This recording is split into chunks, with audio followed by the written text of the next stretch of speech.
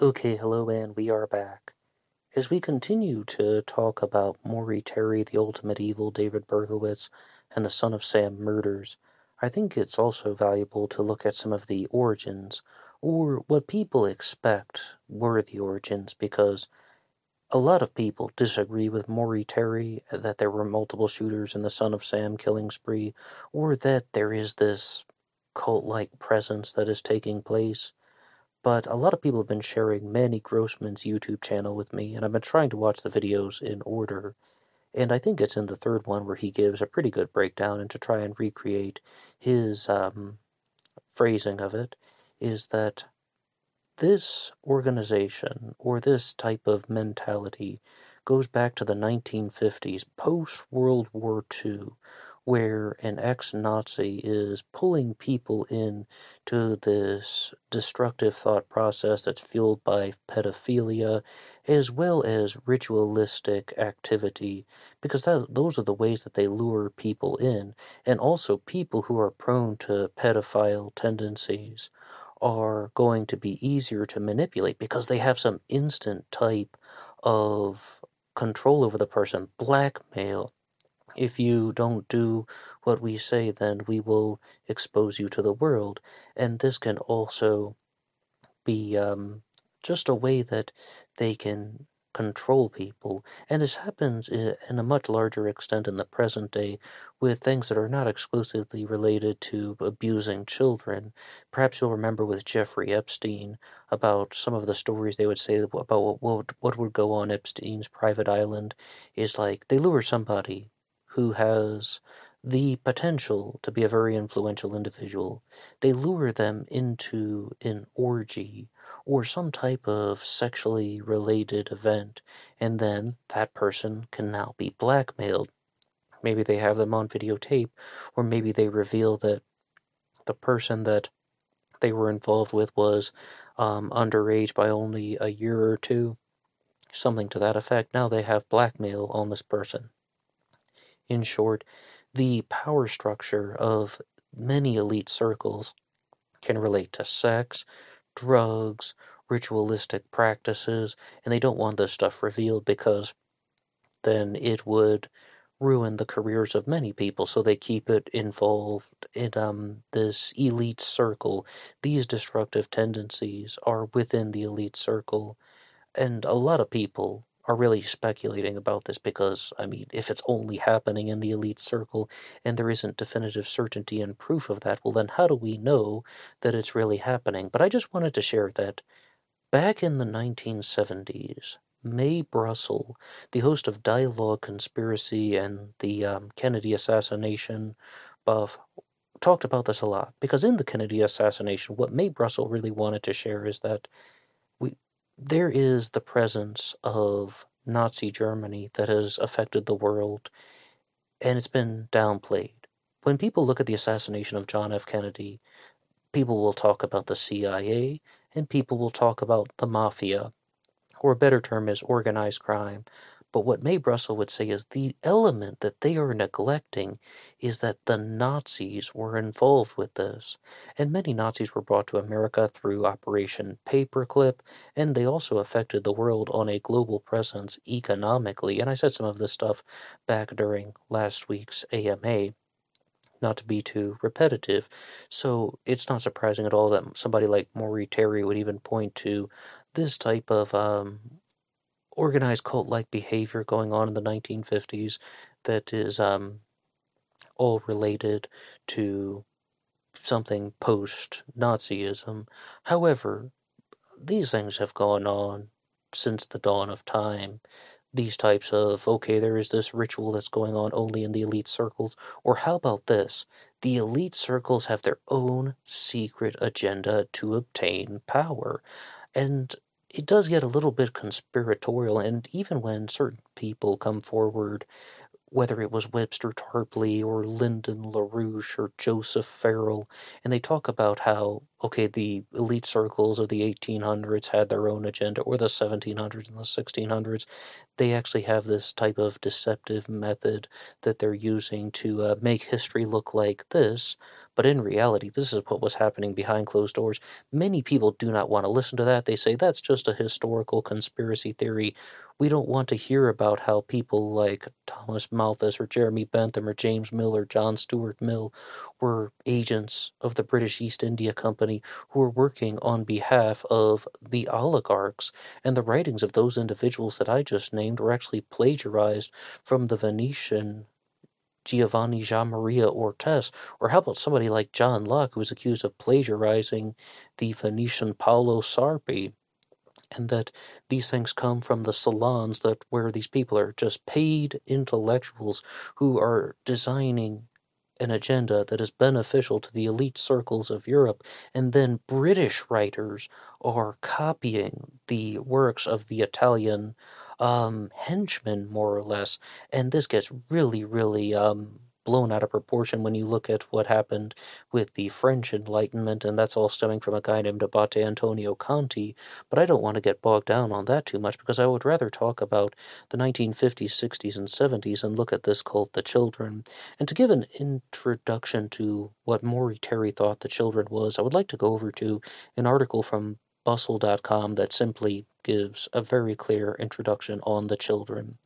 Maury Terry believed the satanic cult known as the Children was ultimately responsible for the murders, and that David Berkowitz was a single player in a much larger conspiracy.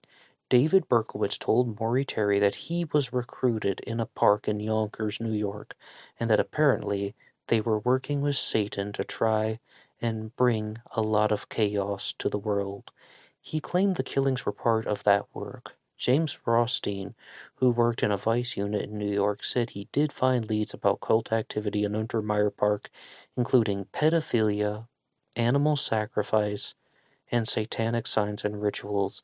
As far as animal sacrifice goes, I definitely remember hearing accounts of many dogs being slain, particularly German shepherds. Maury Terry believed that John Carr, who lived near David Berkowitz and whose father was named Sam, owned the dog that Berkowitz said gave orders. I haven't talked about this yet, but there's this dog named Harvey who's owned by a guy named Sam. And one of David Berkowitz's original stories is that this dog, Harvey, has been possessed, or some way, somehow, the dog is the one who's giving him orders. And the dog's owner, of course, is named Sam. But, I mean, that goes into the category of whatever. David Berkowitz would later go on to say that that wasn't a genuine belief, and I don't even think we need to talk about it too much. It is just baloney, to be honest. But to continue back on with this here, David Berkowitz named John Carr as a shooter on one of the killings, and John Carr's brother Michael as another perpetrator. Both men died in the years following David Berkowitz's arrest, Michael in a car accident and John in a suspected homicide. David Berkowitz, who's still serving life sentence, hasn't elaborated further on this alleged conspiracy or his role in it. There are, however, investigators who do believe that Maury Terry's work offers evidence to support that part of the story, that David Berkowitz might not have acted alone. In 1996, the Yonkers Police Department reopened the case, but subsequently closed it again.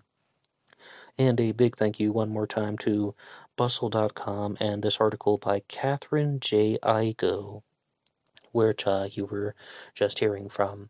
One person who was a genuine believer in Maury Terry's theory was the mother of Stacy Moskowitz, who simply said that she didn't believe that David Berkowitz was responsible for Stacy's murder.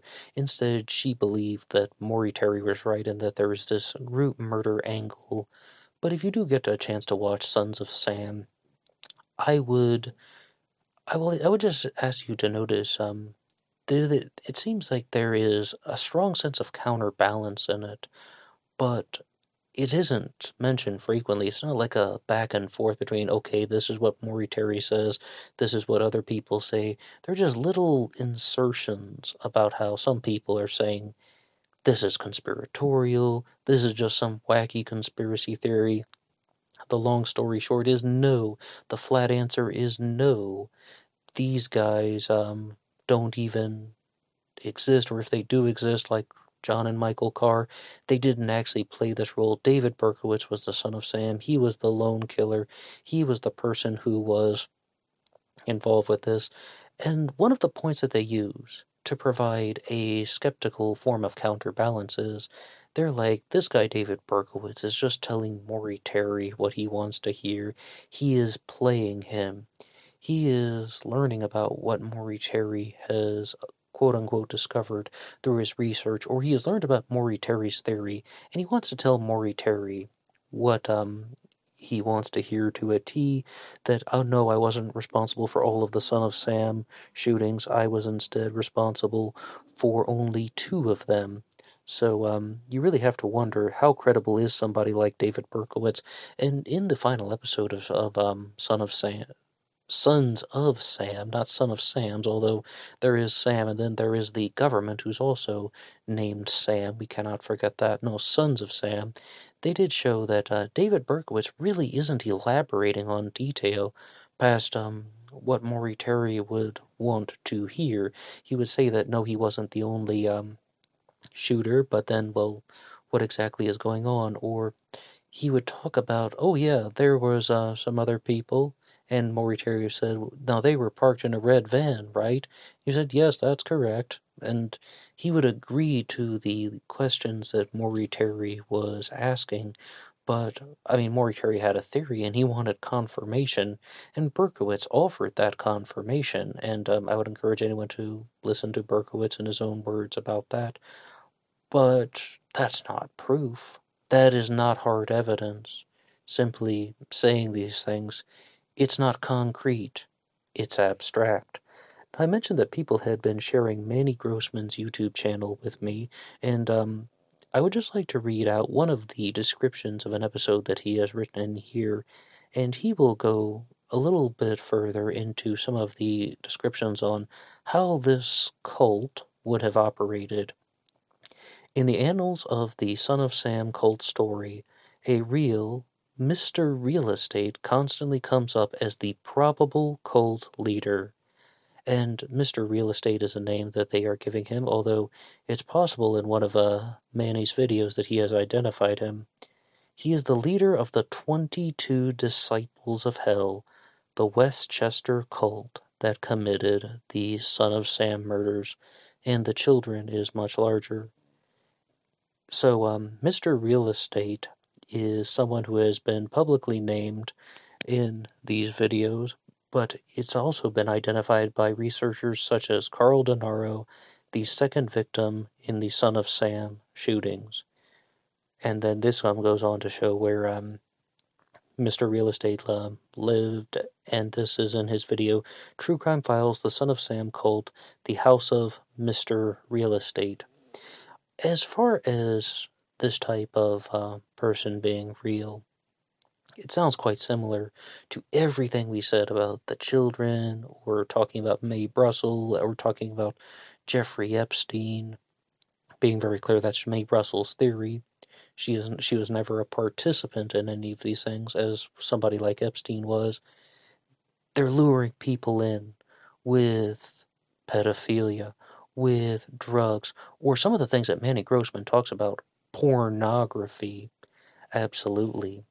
Pornography, because it was illegal at the time. So people are filming pornography in very discreet locations, down in some warehouse by the harbor, because it has to be done underground. But when it's done underground, then it's leading to a whole series of other problematic issues, because it's an illegal operation, which is connected to other illegal operations, or the different criminals have their hand in the pornography sector, and they also have their hand in the drugs sector. And there's a lot of overlap between these very evil behaviors. But sometimes the evil behavior can spill over into the general public, and I think that's what a lot of these quote-unquote conspiracy theorists out there, I am a conspiracy theorist myself, but it spills out into the public view, and that's when you have the Son of Sam. That's when you have the Tate LaBianca murders, as well as the murder of Gary Hinman and Shorty Shea. We're talking about the activities of the Manson family.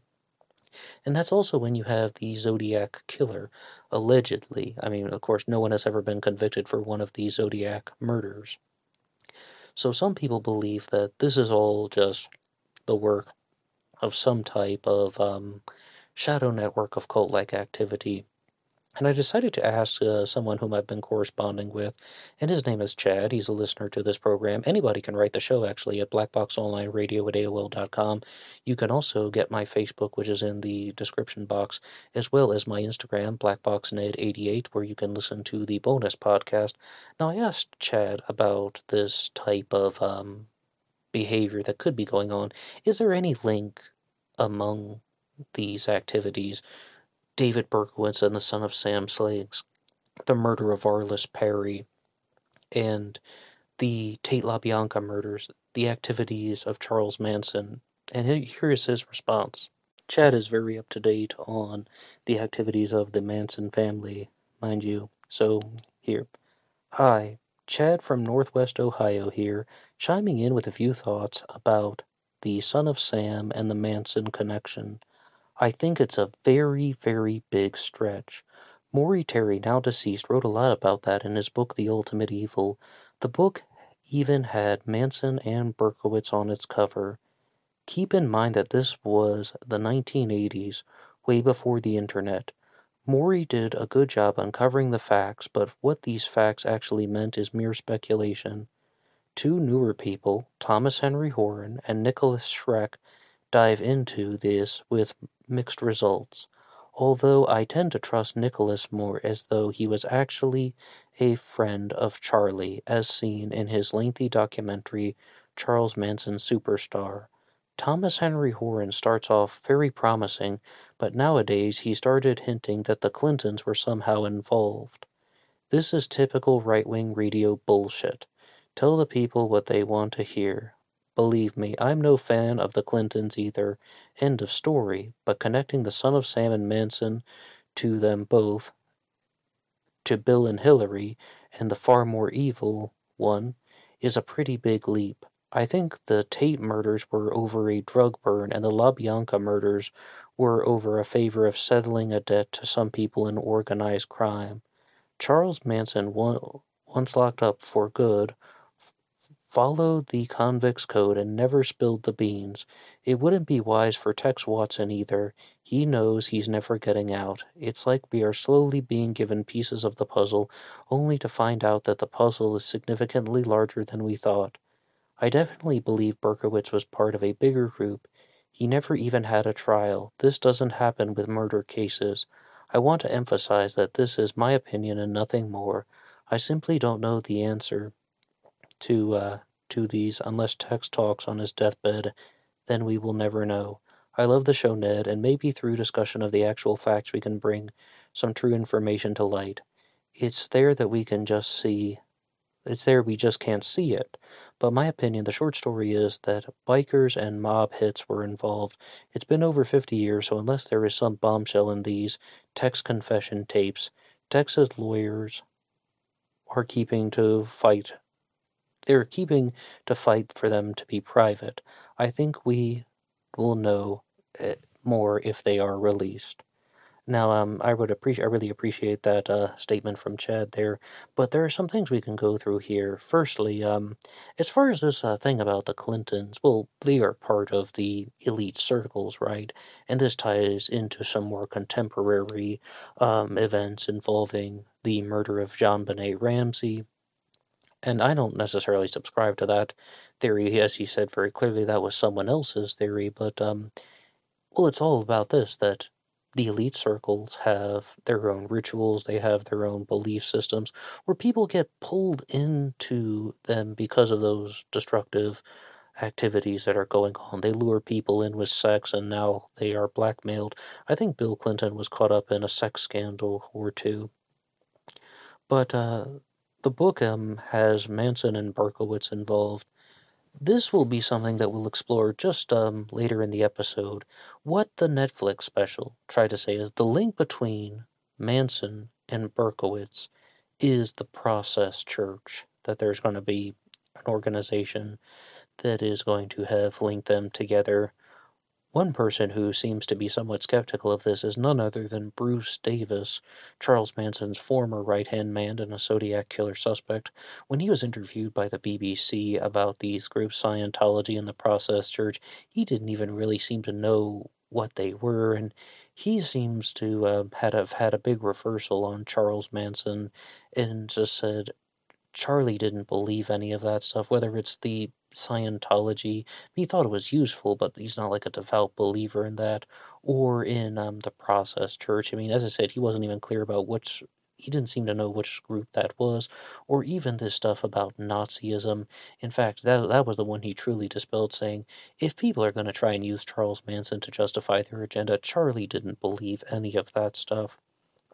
Now, I'm not very familiar with Nicholas Schreck, but I am somewhat familiar with Thomas Henry Horan, and he gets into the type of shadow network of cult-like activity, meaning that the reason why the elites have this type of belief circle is because they want to have a belief system that justifies their activity, and this gets into certain cult-like practices that come from India, which justify pedophilia and the sex trade and human trafficking and the creation of snuff films, because the essence of the human being can never be fractured, because the child is the same as the adult, because we're all in this spectrum of infinite consciousness, and it comes from this cult-like group of India that was discovered by the British and then brought to America. It was a belief system that was useful to the global elites, so it carried on here in the United States of America. I'm not saying that I subscribe to that, because a lot of that comes from speculation, or it's all from people who are outsiders. Yet then we also have Alex Jones breaking into Bohemian Grove and filming the cremation of Care and so on, and you can see that there are definitely rituals that go on in elite circles, but are they just ceremonial, and or also are they involved with something much darker? About Bohemian Grove, though, I do have an episode on it here on this channel, and there was one interview that was done by one of the staffers at Bohemian Grove, because global elites may not use urinals at that place, but they definitely still want to have access to escorts and prostitutes and massage boys and so on. And he just said there's all kinds of escorts, and there's a very large illegal sexual activities going on at Bohemian Grove, only meaning that they are doing a lot of private prostitution there. So there's also that. But when just to share one thing about the Manson family and this drug deal gone wrong, Chad has also shared with me privately that he thinks that Tex Watson was supposed to receive some type of drugs or payment from two people who were murdered with Sharon Tate at the house that she was staying at Cielo Drive, and she was supposed to receive it from Jay Sebring and Wojtek Frykowski, who was the close friend of Roman Polanski, as well as the boyfriend of Abigail Folger, and they did not deliver, so they felt that they were burned, and the Manson family retaliated by committing that murder. This is the famous drug deal gone wrong theory. However, the murder of Gary Hinman, which happens earlier, is also possibly a drug deal gone wrong, where this involves Charles Manson struck Gary Hinman in the ear with a Confederate sword, and some people say that he cut his ear off, but other people say simply he just struck him in the side of the head with a sword and left a very big cut there. That was also a drug deal gone wrong, that Gary Hinman was supposed to provide them with some mescaline that they could sell to the straight Satans. I knew none of this before I started reading up on the Manson family. I've never done mescaline, but like there's that cactus called peyote, right? Peyote is just the name of the cactus. It's the mescaline that is actually what gets people high, and mescaline can also come from other plants, not only the peyote cactus. So, Gary Hinman was supposed to procure the mescaline for them, but he botched the operation, and they sold this mescaline to the straight Satans, but it was bad, and then they wanted their money back, and that was a drug deal gone wrong as well. This is also the one that involved Bobby Beausoleil as well as Bruce Davis and other members of the Manson lady sector. So that you have the murder of Gary Hinman, the murder of Shorty Shea, and the Tate LaBianca murders. Charles Manson said by his own admission that Lino and Rosemary LaBianca were murdered because they were in possession of a black book that had phone numbers in it, which could very well have been this organized crime angle that Chad was just talking about here. So I think that that would be a very good stopping point now, because in the next segment we'll talk about the Process Church and the murder of Arliss Perry. So please stay tuned.